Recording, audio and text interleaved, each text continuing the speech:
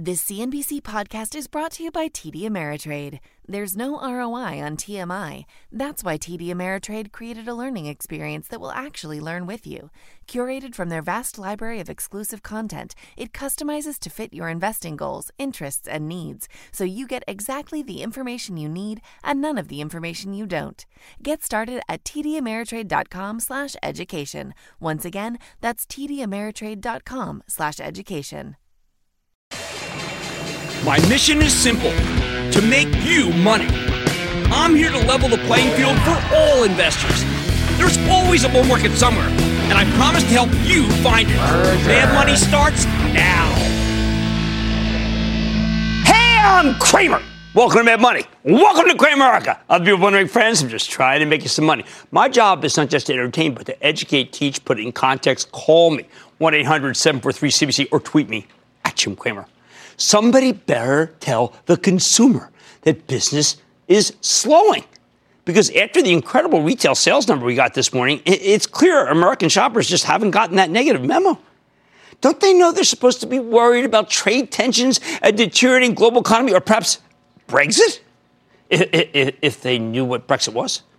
Apparently not. Hey, this was a crazy day. Even as the Dow ultimately dipped 24 points, S&P declined 0.34%, NASDAQ lost 0.43%. We started the session with that sharply better than expected retail sales figure. Just an eye-opener. A number so good it made you feel like there is just no way in hell we could be near a recession, not on the horizon. At the same time, we got a remarkable set of results from J.P. Morgan, nation's largest bank. Company's in amazing shape. And by the way, so is the data about the consumer. When I finished the J.P. Morgan call, which was really terrific, by the way, and melded it with what Citigroup told us yesterday, it made me feel like we're in a bizarre situation where the consumer's spending, but spending prudently, not taking too much credit, paying it off on a regular basis. It was one of those Bailey building and loan moments from It's a Wonderful Life. No, not the timeline where George kills himself and Potter takes over. That's the 2009 version, silly. I'm talking about a real ending, a thriving Bedford Falls where everyone has a job and Zuzu's petals reign supreme. By the way, that dovetails perfectly with what we heard last night from one of the largest transportation companies in the country, J.P. Hunt. These truckers told us business is just plain strong, even as the headline said it was disappointing. Again, it made me feel like there's a ton of commerce going on. I love it when the truckers are doing well. It suggests that the economy may not be slowing down at all. But just when it felt like everything was going great, we got two spoilers. First, Arrow Electronics, most important supermarket technology, pre-announced an earnings shortfall that tells us business is weak, particularly in Asia. Why? Deteriorating demand conditions. Second, an analyst from Wedbush, a real party pooper, took aim at CarMax, the used car chain. According to Wedbush, the company has seen a pronounced slowdown in sales on a month-to-month basis. Ouch! So who's right? Should we believe the company's painting a positive picture or the one signaling doom and gloom? I got an answer you don't like, but it doesn't matter. This economy remains fragile as long as there's the possibility of another flare-up in the trade war. And I think that's very likely, unless China bends over backward to demonstrate its good faith by buying a massive amount of soybeans or corn or airplanes that can fly. As Trump said today, quote, "We have a long way to go," unquote, when it comes to making a deal with the People's Republic. Does that sound like progress to you? Oh, and that's where our friend Jay Powell comes in. This is a unique moment in American financial history. We have a president who can't help himself. He wants to cause turmoil in the name of making America great again. What can I say? He loves chaos. He likes confrontation. At the same time, we have a Fed chief who seems so anxious to make amends for his ill-timed rate hike back in December that I got to tell you, this guy is looking for any reason. They know nothing to cut rates. Any reason he can find. And he's not worried about that strong consumer. He's worried about business. Powell knows that if we have a slowdown, it will be on him. It's his fault because of that last silly rate hike. So he desperately wants to undo that mistake. Look what we saw in the transports after the close. CSX, the big railroad, reported a disappointing quarter, and its stock got shot to pieces. At the same time, United Airlines printed some spectacular numbers. All aboard! And the stock is flying because the consumer is flying. But business cargoes are getting derailed. So even though the consumer's rock solid, Powell's plenty of reason to step on the gas pedal if he wants to. As long as that's his attitude, we can have more days like today. For example, that hideous pre-announcement from Arrow, it should have crushed tech totally. Instead, the tech cohort barely blinked because the Fed's going to cut rates, so why bother to sell? If we were fighting the Fed, I think the action, I got to tell you, it would have been very different. It's why Alphabet could rally even when billionaire investor Peter Thiel accused the company of treason and President Trump ran with it. He's going to want the Justice Department to look at it more on that later. It's why Facebook could hang in there even though its Libra cryptocurrency proposal was skewered by pretty much the whole Senate Banking Committee today, looking very dead in the water. So what do we do? You need to approach the market on a case-by-case basis. Look at the banks. J.P. Morgan's clearly doing incredibly well. The stock was down at one point. Nice opportunity. Goldman Sachs seems to have gotten a lot more consistent with a lot more recurring revenue. It's ready for a new Apple credit card. That could be gigantic. But on the other hand, Wells Fargo missed the numbers and its stock justifiably got slammed. There's that case again for against buying banking ETFs. Buy the good, not the weak. You see semiconductor companies like Broadcom, Micron, Intel, Analog Devices, Texas Instruments, their stocks have been thriving because of the trade talks with China. They seem to be getting a lift from a strong economy. But after the Arrow news, it's all bad. No one wants to own any hardware or software or even Microsoft. More broadly, at the end of the day, you need to understand one thing. When you have a Fed chief who's hell-bent on cutting interest rates, because of Brexit, trade talks, whatever he's using, then you should own stocks that benefit from lower rates. And as it happens, that's almost the entire group of the S&P 500, except for Wells Fargo. When you see the transports rally off of J.B. Hunt, and you see the excellent retail sales numbers, and it still doesn't deter the Fed from cutting rates, man, you got the makings of a good market. That's why you need to look for opportunities on days like today. Opportunities like, say, by IBM. Just linked the key deal with AT&T Communications. It's going to help them cement the 5G business together. I think it's enough to reason to buy IBM. Well, one of many reasons why I like IBM. Hey, opportunities like Home Depot. It's pulled back today. No particular reason. A small firm didn't like it. Or here's two that just naturally pop into my head.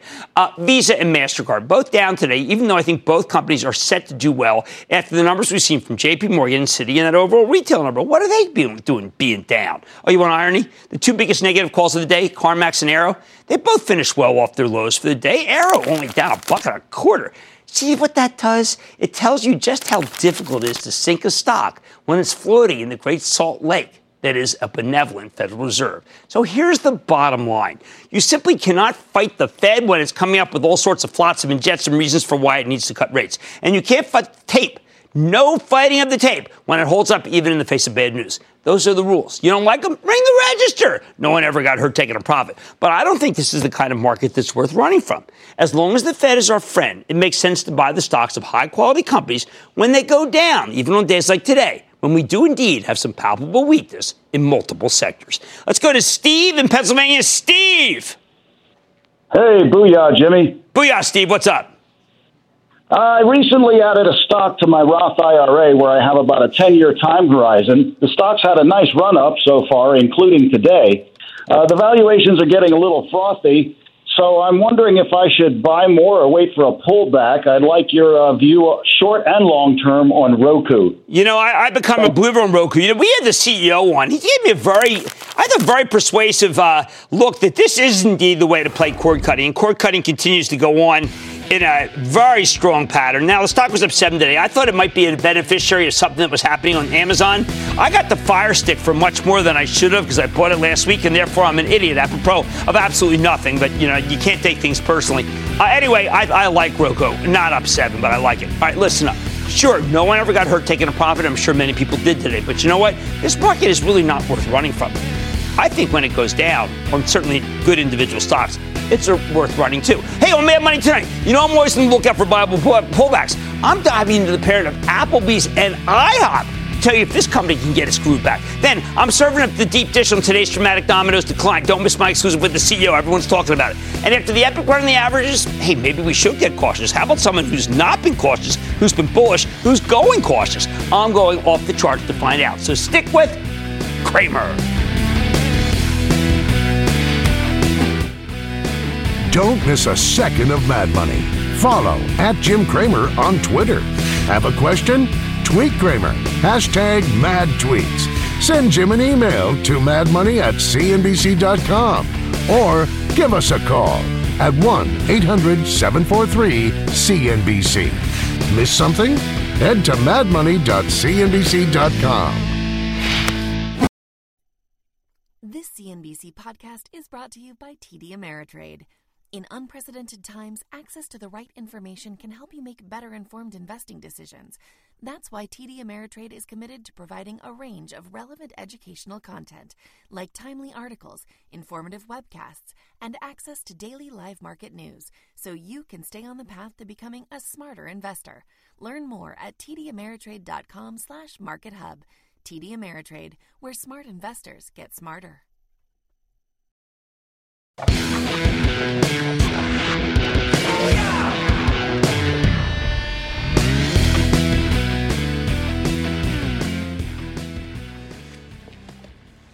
Whoa, I love flopping a jack. Ooh, I'm always on the lookout for viable pullbacks in high-quality stocks. And that's exactly what we got today in Dine Brands Global, the parent of Applebee's and IHOP, formerly known as Dine Equity. For years, Dine Brands was a serial underperformer. The company just could not get out of its own way. And that weakness ultimately cost longtime CEO Julia Stewart her job in 2017.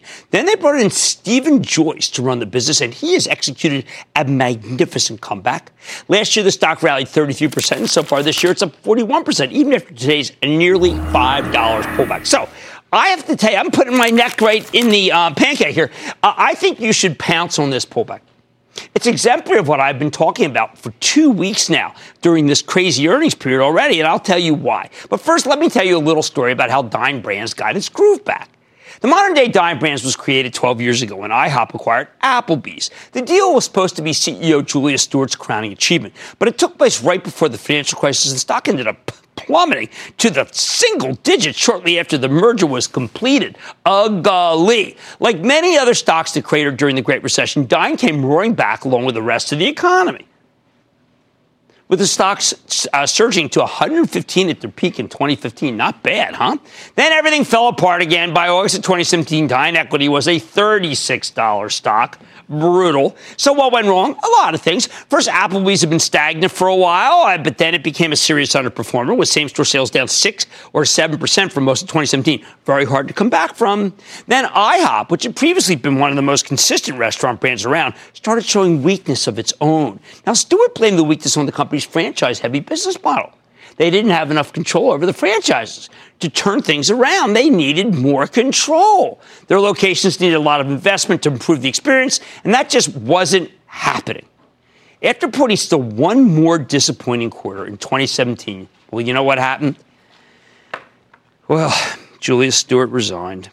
You know, liked her on the show, but she resigned, and it takes Dine Equity nearly 6 months to find a replacement. Eventually, they settled on Stephen Joyce, who takes over in September of 2017. Now, did you know the stock literally bottomed the day before the announcement, and this stock has not looked back? I mean, talk about a turn in the flap stack. How has Joyce pulled off this miraculous rebound?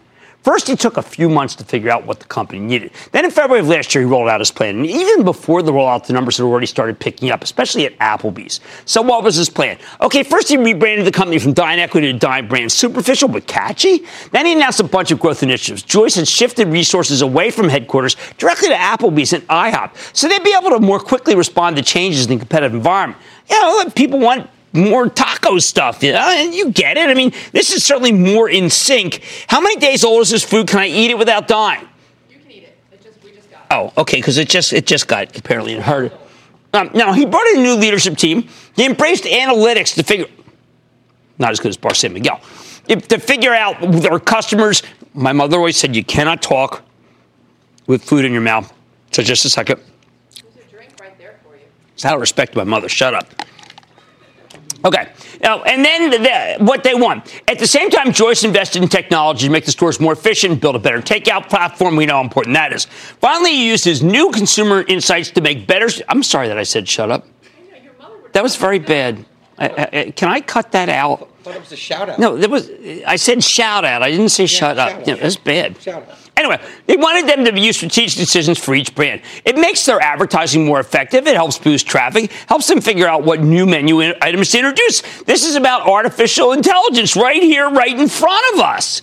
However, there was also a catch. Joyce also slashed Dine Brands' dividend. I mean, that was something that not a lot of people were expecting. You know what I mean? and slashed it. That's better. Wall Street had long expected from 97 cents to 63 cents a share. Company needed the extra capital to invest in the business, but he also expressed confidence in his ability to gradually grow the dividend over time. Finally, Dime Brands introduced its very own 5-year plan, like the 5 years it's going to take to clean up this mess. They forecasted low single-digit same-store sales growth with earnings growth in the high teens and 10% margin expansion, resulting in total annual shareholder returns of roughly 20%, and that's after the dividend slash. In response, the stock, it caught fire. And it's continued to run and run and run as management's been able to deliver on its promises. Last year, Dime Brands posted a series of excellent quarters. In fact, the plan is going so well that they're expanding the store count and really pushing the delivery business, where they have a partnership with DoorDash. Boy, are they everywhere. Talk about venture capital money. This February, we learned that Applebee's franchisees had agreed to temporarily spend more money on advertising. It's very hard to get the franchisees on board, but Joyce did it. Remember, that's what Easterbrook did at McDonald's to first start turning that operation down. Get this. As a result, Applebee's, remember I told you it was low, mid to single digit down? They posted 7.7% same-store sales growth in the fourth quarter of last year. That's an extraordinary turn. At the same time, we restructured the company's debt, shut down underperforming stores that were bleeding money. Those numbers were so good that the stock exploded higher in February. Most of the gains for 2019 came from that epic run in the first couple months of the year, but the turnaround plans keep paying off. And in recent weeks, it looked like the stock had caught fire again. That is until today, when it ran headfirst into a brick wall. More on that later. When Dime Brands reported its last quarter at the beginning of May, the company delivered a mixed quarter. While the earnings were better than expected, the same-store sales numbers were weaker than anticipated. Applebee's was only up 1.8, IHOP up 1.2, when Wall Street was looking for 3.4 and 2.3 respectively. But on the other hand, management reiterated every line of their previous guidance, suggesting that they still have confidence in the future. I wasn't worried by this seemingly mixed quarter, and I'm going to tell you why.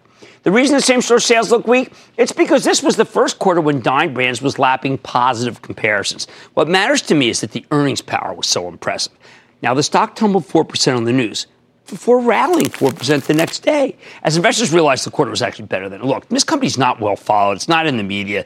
It's got a kind of a, let's say, information vacuum. Dime Brands started bouncing again, although in recent weeks, the stock's lost its momentum, and it got pulverized today. What happened? Well, there's an outfit called Bloomberg Intelligence, from an arm of Bloomberg. Basically, they're in-house analysts. They're pretty good. Published a note saying that Applebee's same-store sales may struggle in the quarter they're about to report. They're worried about the tough comparisons, as Applebee's saw its same-store sales increase by 5.7% in the period last year. And in fact, they're arguing that the easy money here has already been made. Now, legitimate. The comparisons with Dime Brands do get tougher going forward. But I think the stock has more upside, in part because it's so darn cheap. It sells for less than 12 times next year's earnings estimates, for heaven's sake. 2.9% yield, which means something in the environment where the benchmark 10-year at 2.1. Bottom line, Stephen Joyce has engineered a spectacular and completely and totally unheralded comeback at Dime Brands. No one's talking about this, at least until today when they sold it down. By embracing technology in order to figure out what his customers really want, he's a winner. Yes, the stock has had an incredible run, but I think it's worth buying on any meaningful pullback. And that's exactly what we got today, thanks to that thoughtful Bloomberg Intelligence note about tough comparisons. Don't get me wrong, the comparisons do get more difficult. But the stock is so cheap that I think it's worth the risk. How sweet it is. Actually, there's nothing in here. All right, let's go to Emil in Illinois. Emil. Hey, Jim, how you doing? First-time caller, so I got to get a booyah in. Booyah! I like that. There you go. I mean, I got to tell you, I say, what's happening? Shake Shack has had an amazing year, and it's currently trading about 60% above its market value year to date, yes, with a market cap of $2.7 billion and plenty of room to grow. Do you think it has the potential to be the next Chipotle of burgers? A lot of people felt that originally, and then it kind of faltered. Using Chipotle as an example is pretty, I don't know, that's pretty high. The bar's too high. But look, the numbers were good with Shake Shack. The numbers are good. It is far more expensive than some of the other restaurants that I follow, though. So take it with a grain of salt. They are on a roll. It's a good spec. How about Robert in California? Robert. An earthquake shake booyah from Southern California. Always worried about those. Was in one myself when I lived there. How can I help? I want to say thanks for Confessions of an Addict. It allowed me to trust the wisdom of a man who knows investing, and to then read Real Money to begin my own path to learning. Back at the end of October, you interviewed Charles Morrison, and the result was a positive support of Wingstop. I did my own homework, thanks to Get Rich Carefully, another great piece of work, and I bought the stock November the 8th at $67.80. Since then, with dividends as well, the stock's gone to 97 and change. Somebody's selling, but others have done their homework and are buying. What do? Hold, okay, sell Robert, some, we had an outfit called more on dips. We had an outfit that I like very much. It's called Web. Thank you for the kind comments about every single book that I've written. We had a very interesting piece by an outfit called Wedbush saying that the target had been reached and the stock's too high. Do you know historically that's exactly what I'm teaching you? Wait for those opportunities and then you buy. Because Morrison's doing a great job. I got to tell you, I think he is one hell of an operator, and I think that Wingstop is one hell of a stock. Sometimes I dream that perhaps one day I can own 23 Wingstops in my own hometown of Philadelphia. But you know what? It better start happening soon. Hey, look at this mess. It's all cleaned up. And yet here I was about to slash the... Never mind. Sure, Dime Brands has had an incredible run. Look, do I ever not use every chance to put the Bowie knife out? But I still think it's worth buying on this pullback we got today. And what a comeback the company's made. I think it's worth the risk. You know, there's much more Mad Money today. Domino shares talk about getting singed, if not burned. They got crushed. So is it time to buy or take a pass? I've got the exclusive with the CEO everybody's talking about. Then is it time to approach the market with fear and trembling? I got to go off the charts with someone who's been so bullish to find out. And I got a little memo there for the Facebook witch hunters and the Google people who don't like that either. You're going to love that, believe me. And so is Senator Joe McCarthy, who's rolling over in his grave. Stay with Cramer. This CNBC podcast is brought to you by TD Ameritrade. Investing isn't one size fits all. Every investor has a unique style. That's why TD Ameritrade offers 2 different mobile apps. There's TD Ameritrade Mobile, which lets you manage your portfolio with streamlined simplicity. Or Thinkorswim Mobile, which gives you tools you need for more advanced trades and in-depth analysis. Visit tdameritrade.com/apps to find the one that's right for you. Once again, that's tdameritrade.com/apps.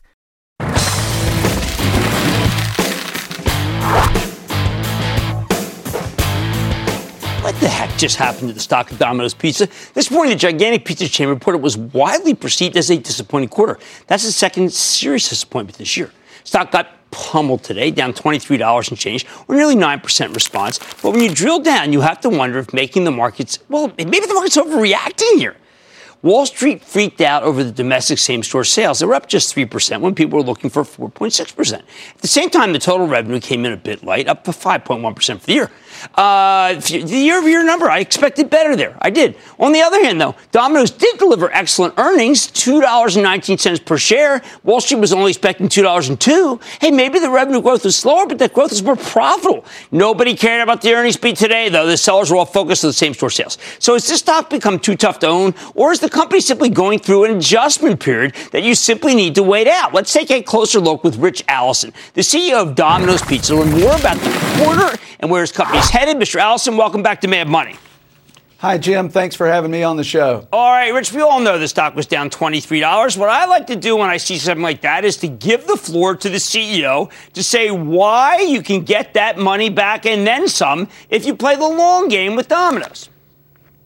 You know, Jim, when you take a look at our business, we still gained a significant amount of market share in the pizza category during the second quarter. Our retail sales were up 6.8%, which is significantly higher than the growth in the category and, frankly, much higher than the growth in the restaurant industry in general. So while same-store sales at 3% was at the lower end of our long-term outlook, the overall retail sales growth driven by the combination of that same-store sales and really strong unit growth was still quite positive. Okay, so Rich, though, but throughout the discussion in the conference call, there was a lot of talk about these third-party aggregators, the pressure they're putting on it. There are labor pressures that are definitely a problem. There's some discounting going on. Domino's Pizza remains a great value, but it made me think that perhaps something structural has changed in the U.S. that could make it tougher to get back to that more of the mid-range or to the 6% that you really like to hit. We know, Jim, it is a tougher operating environment than it has been in years past. We do have new competition in the marketplace that we're fighting against every day. And there are labor pressures in the marketplace. Certainly the tight employment environment and some of the rising minimum wages across the country are putting some pressure on. But we are really in a position of strength as we enter into this more turbulent period. 2018, our average store in the U.S. had operating cash flow as measured by EBITDA of $141,000. So our franchisees are very healthy. Cash-on-cash returns in the business are really strong. And I think that's why when you take a look at what's going on with units, we opened 45 units in the second quarter in the U.S. and only closed 3. It's still a very healthy business model, and I think we're positioned quite well as we look forward relative to the rest of the restaurant industry to continue to be successful. All right, well, how about the international markets, where you did say that there were some near-term challenges for comps that continue? What can make those turn around? Well, Jim, we're working hand in hand with our master franchisees around the world. As you look from market to market, the issues in markets can be different, depending upon those specific circumstances. But what we're trying to do is work with the markets to bring some of the same terrific data-driven decision-making that we've used to grow the business in the U.S. over a number of years now and help our international markets in that regard. But broadly, you take a look at the international business, retail sales up 9.8% in the second quarter. So gaining share at a significant pace in the international markets as well. Great growth in the international markets this past quarter with 158 net store openings. So it remains a very healthy business despite the comps over the last few quarters being, on the lower end. Well, Rich, let's go back to this third-party aggregator. I know I talk to all of them. I talk to DoorDash. I talk to Postmates. I talk to Grubhub. And what I continue to find is they may want to be in this business. They charge the actual company a fortune, sometimes 25, sometimes 30%. Why do they represent a real challenge, given the fact that it's difficult for your competitors to not have to raise price dramatically and make Domino's much cheaper? Yeah, I think part of what we're going to see here in the near term is that there's so much investor subsidy into that business model right now. We're not really sure where it's going to shake out long term because there's substantial discounting and overinvestment in advertising right now to drive consumer demand. We don't know how that's going to shake out once consumers actually have to pay the full cost of that delivery, because those fees are quite substantial relative to the cost of the underlying food. I think we also have not yet seen what's going to happen with the supply of restaurants on these platforms as well. Over time, it'll be proven out whether or not that business is truly incremental and whether or not that business is actually accretive from a margin standpoint, to the operators that are offering that service through the third-party aggregators. But so you're the long-term, still a lot of questions, but short-term, certainly some pressure. You're the first person to say on air exactly where I was going, which is that they're playing with free money, Rich, these aggregators. They are hard to beat because the stock market is ready to finance them. That's who you're up against. I think that's transient. That's why I think that Domino's can come back. This is really, yes, we can't create more people. We're pretty near maxed out on what technology can do. But you are in an unnatural war with players that are being subsidized by us in the stock market. Yeah, and we're not going to do foolish things, in the short term in reaction. Jim, we're still very focused on our franchisees' profitability. That's first and foremost in our minds. And still very focused on generating great returns and free cash flow for our investors.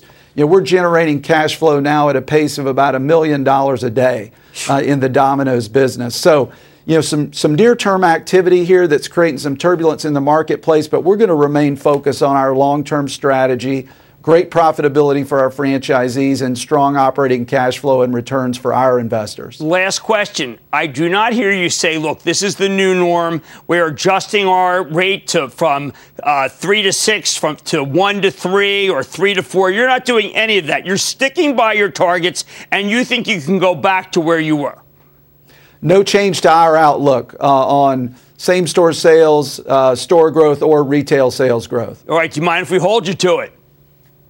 Thanks, Jim. All right. Thank you to Rich Allison, CEO of Domino's. Look, when they're down 23, you don't look for another reason to be down 23. You take a look and see maybe it's the right thing to buy. You decide. I still like the pizza a lot. Mad Money's back after the break.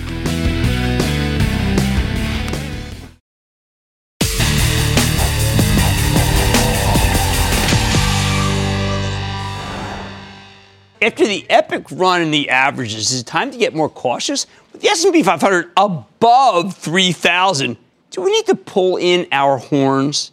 Hey, it's a good question. So now we're going off the charts with the help of Carly Garner. She's that brilliant technician who's the co-founder of DeCarly Trading and the author of Higher Probability Commodity Trading.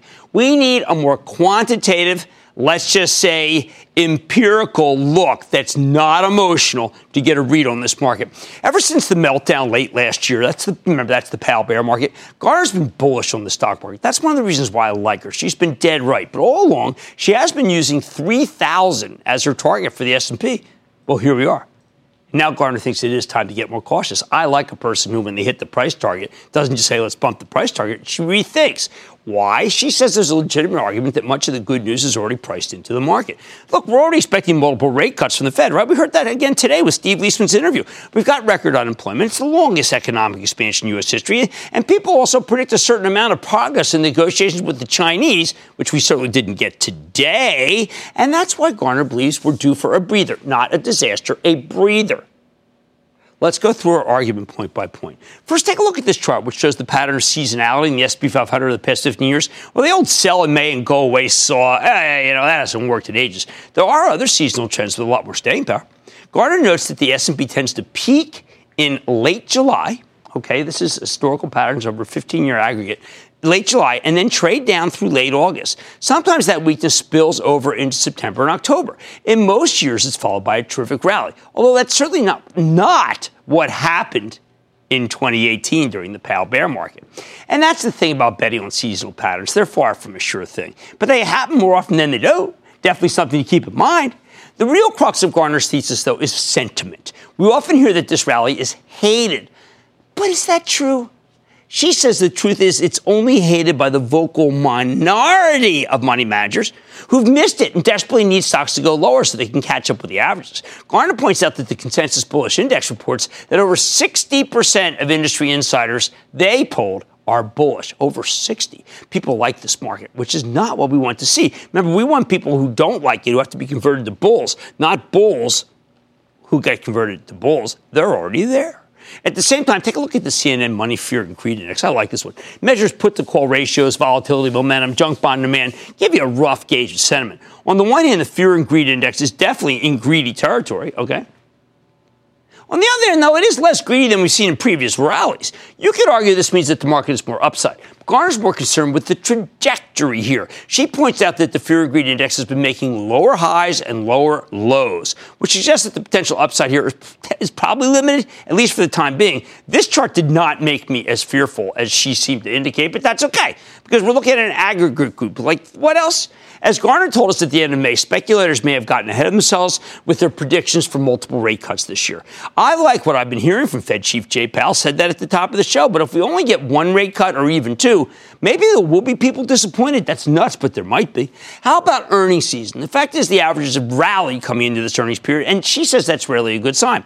Garner points out that the general pattern going into earnings is usual a counter-trend move. In other words, if the S&P pulls back into earnings, it's likely to bounce after we see the numbers. I've been telling you this myself. If it rallies in earnings, it's likely to dip on the actual results. That's one more reason Garner thinks the path of least resistance for this market might be lower, at least for the time being in the near term.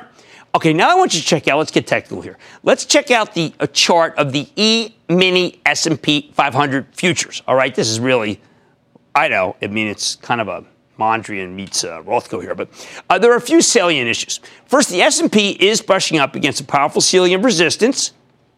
The trend line that began at the climax of the historic 2018 rally suggests that the S&P has a ceiling somewhere between 3,035 and 3,060. Now, given that it's currently trading at 3,004, you could easily argue that there's not a lot of upside left, okay? Second, look at the relative strength index of the RSI down at the bottom here, okay? This is an important momentum indicator that's currently hovering in the high 60s, nearly 70.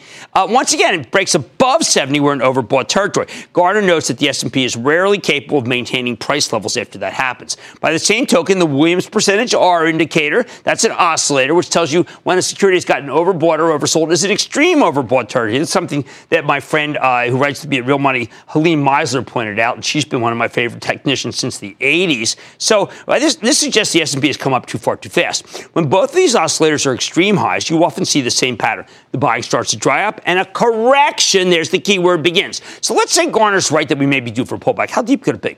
Well, that depends on the news. But she wouldn't be shocked to see the S&P plunge down to the mid-2700s. That's big. That'd be a pretty, it's a pretty normal trading range, given that we've got a floor of support at 2750. Of course, if things get really bad, she thinks that we could drift down to 2470, but she doesn't expect to see either of those levels.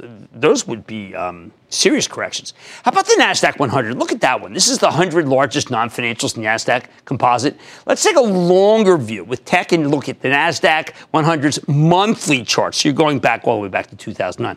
Right now, the NASDAQ 100 is attempting to break out above the ceiling. I mean, this is pretty important move here. And the resistance level is 7,835. Now, we're already above that level just today. But this is a monthly chart. So we need a monthly close before the breakout is what we call confirmed. For Gartner says mixed picture. On the one hand, she could see the NASDAQ 100 make a break for 8,455 in the near future. Not bad. The next ceiling resistance. In fact, when we checked in with her in April, she specifically told us that a breakout above 7,835 would likely lead to a sharp run up to 8,455. That would be a 6.6% gain from these levels. Remember, she's been bullish the whole way. However, Gartner also notes that breakouts can be tricky. Sometimes breakouts are fakeouts. Putting it all together, the pace and the trajectory of this tech rally is like nothing we've seen since the dot-com bubble. That doesn't mean the NASDAQ 100 can't move still higher, but it does give Gartner pause. She thinks the odds of a further rally beyond 8,455 are very low. Not only will we run into resistance at that level, but all sorts of indicators will start flashing red. Right now, the RSI is around 65. It will absolutely cross above 70 if the NDX rallies another 500 points from here. And as I told you before, that's overbought. And the Williams percentage R oscillator is already nearing maxed out levels, not just on the monthly chart, but also on the daily and the weekly. Now, Gartner says the Williams percentage R can stay overbought for a while before it triggers a sell-off. But this reading is definitely something that should make you more cautious. If she's right, if the rally stalls, or if we get all the way to 8,455 and then turn around, what comes next? Gartner says she'd expect a normal correction, which would take the NASDAQ 100 down to 6,700 or 5910. Normal correction. I say, ouch. Let me give you the bottom line from this whole picture. After the epic run in the averages, the charts as interpreted by Carly Garner suggests that the upside in the stock market has gotten more limited. Remember, she liked it all the way down. This is substantial. But it's possible she's being too cautious. Her general point is correct, though. The risk reward up here, it's simply not as it was good a month or two ago. That's the important takeaway, and stick with Cramer.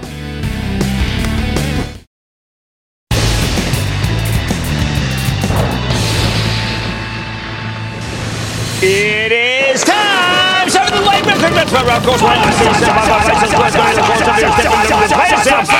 and then the lightning round is over. Are you ready, Skate Daddy? Time for the lightning round. I'm going to start with Christoph in Mississippi. Christoph. How you doing, young man? Good afternoon. Thank you. What's up? I got a call at a SYMC. Symantec? Travel? I missed that. Symantec? I think Symantec. Yes. I think Symantec is under the tutelage of the interim CEO Rick Hill, which means bye. That's the man with the Midas touch, Bruce in Washington. Bruce. Hi, Jim. Calling from Gig Harbor, Washington. Excellent. Wondering if I should continue to hold Clorox. Okay, Clorox is a really good example of the kind of forgiveness market I'm talking about. The last quarter wasn't that good, and yet here's the stock breaking out. If it's breaking out on bad news, what the heck would happen if there's good news? So stay long this stock. Let's go to Deepak in New York. Deepak. Booyah, Jim. How are you doing today? I am having a good day, Deepak. How about you? I'm doing wonderful. Hey, I just want to thank you for all that you do. Also want to shout out to my dad. He's been watching your show religiously for years. He's totally going to freak out when he sees this. Father, son, mother, daughter, generational. Love it. I stick around to play for you. Let's go to work, Deepak. So I'm asking about a stock that I own already. It's recovered quite well from the December slump, but I think it has some more steam left. I just need a green light from you. I'm asking about United Rentals. It's funny, my old friend Stephanie Link and I talk very, very lovingly about URI. It's actually a terrific play on the strength of the domestic economy, which remains good. I think URI is excellent. I like your thought. I need to go to Uzuma in Texas. Uzuma! Jim. Booyah. Booyah! My question is about Qualys. Why hasn't it risen? Why hasn't it? Because I think it's in a crowded market, frankly. I mean, there's a lot of companies that are in that kind of business intelligence space and information technology, security risk, compliance. It is too much of a Me Too company, but perhaps Qualys wants to call them on and tell Jim Cramer why it's not a Me Too and actually the best of the best. They are welcome. Sal in Texas. Sal. Hey, Jim. I hope you're having a great day, and thanks for taking my call. You're quite welcome. I wanted to quickly get your thoughts on Malibu Boat. Malibu Boat. MBUU. Oh, MB. No. They got to get it better. They need a bigger boat. I think that the problem with Malibu is also like a problem with Brunswick. That boat market has gotten softer. All that said, I would prefer Brunswick than I would. I mean, it's like kind of Malibu and Brunswick are the opposite of Dollar Tree and Dollar General. Dollar Tree and Dollar General are flying, and the boat business is just okay. What does that tell you about America? It's a barbell, right? But it's leaning like this. Let's go to Brian in Colorado. Brian. Hey, Jim. What's your thoughts on alumina? You know, that last quarter wasn't that good. It really wasn't. I mean, I was kind of taken aback. It said to me, buy Danner. That's what I would do if I were you. And that, ladies and gentlemen, of the Lightning Round. The Lightning Round is sponsored by TD Ameritrade.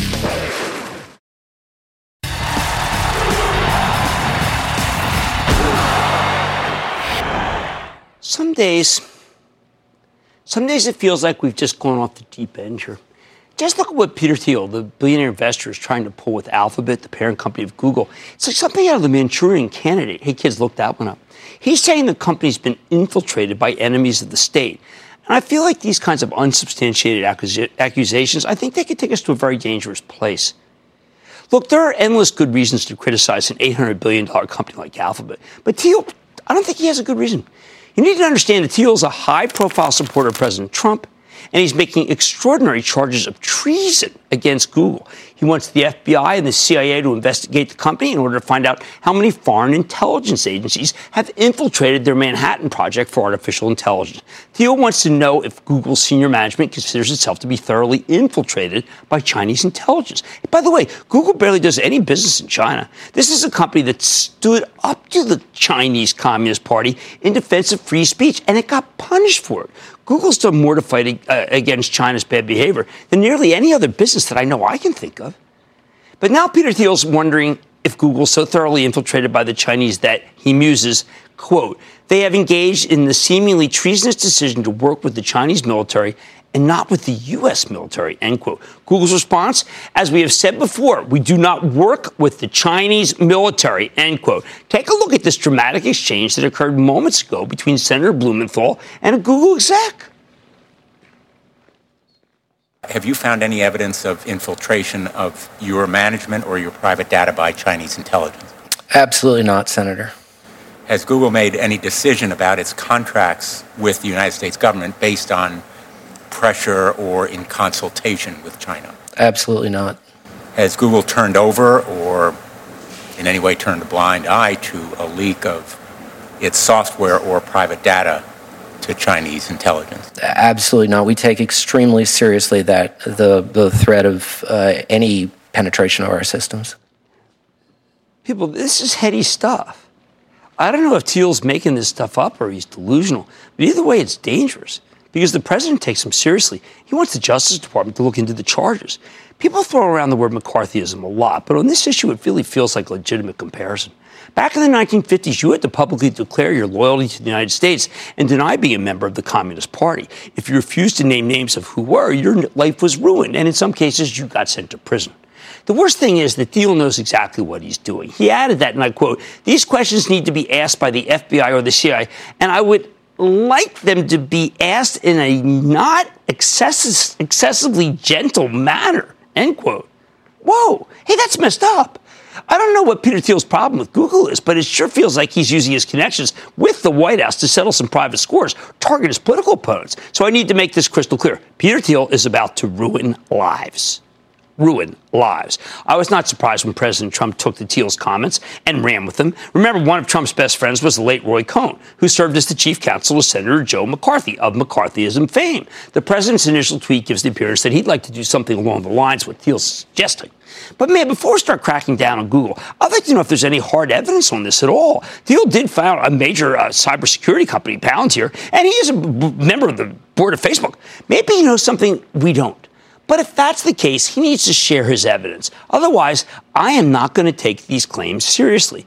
Does he really have names? Does he know how many card-carrying members of the Chinese Communist Party are working within Alphabet? Should we bring back the House Un-American Activities Committee? Is there a new Joe McCarthy needed in the Senate? This is really ugly stuff. And it's all possible now because Thiel's turned his accusations up to an 11. I think he needs to dial it back before we end up in some kind of horrible McCarthyite witch hunt.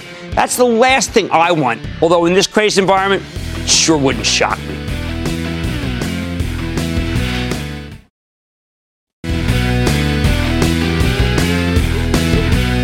You want to learn about America? What you do is you take the CSX second quarter conference call, you turn to the highlights page. Chemicals, okay, ag and food, good. Forest product, good. Minerals, good. But then look at these: intermodal bad, coal bad, fertilizer flat, other down 9. Then you take the pastiche of what you were looking for, you match it against this mosaic, and you have a sense about whether things are better or worse. And I come out and say, I don't know. I think a little worse. I like to say there's always a bull market somewhere. I promise to try to find it just for you right here on Mad Money. I'm Jim Cramer, and I will see you tomorrow. CNBC's Workforce Executive Council is a premier group of C-suite human resources executives from leading companies across the country. It offers a members-only portal and chat, plus exclusive industry content, with access to breaking news calls and digital networking experiences. The network and resources HR leaders need now. Apply to the Workforce Executive Council at cnbccouncils.com/WEC.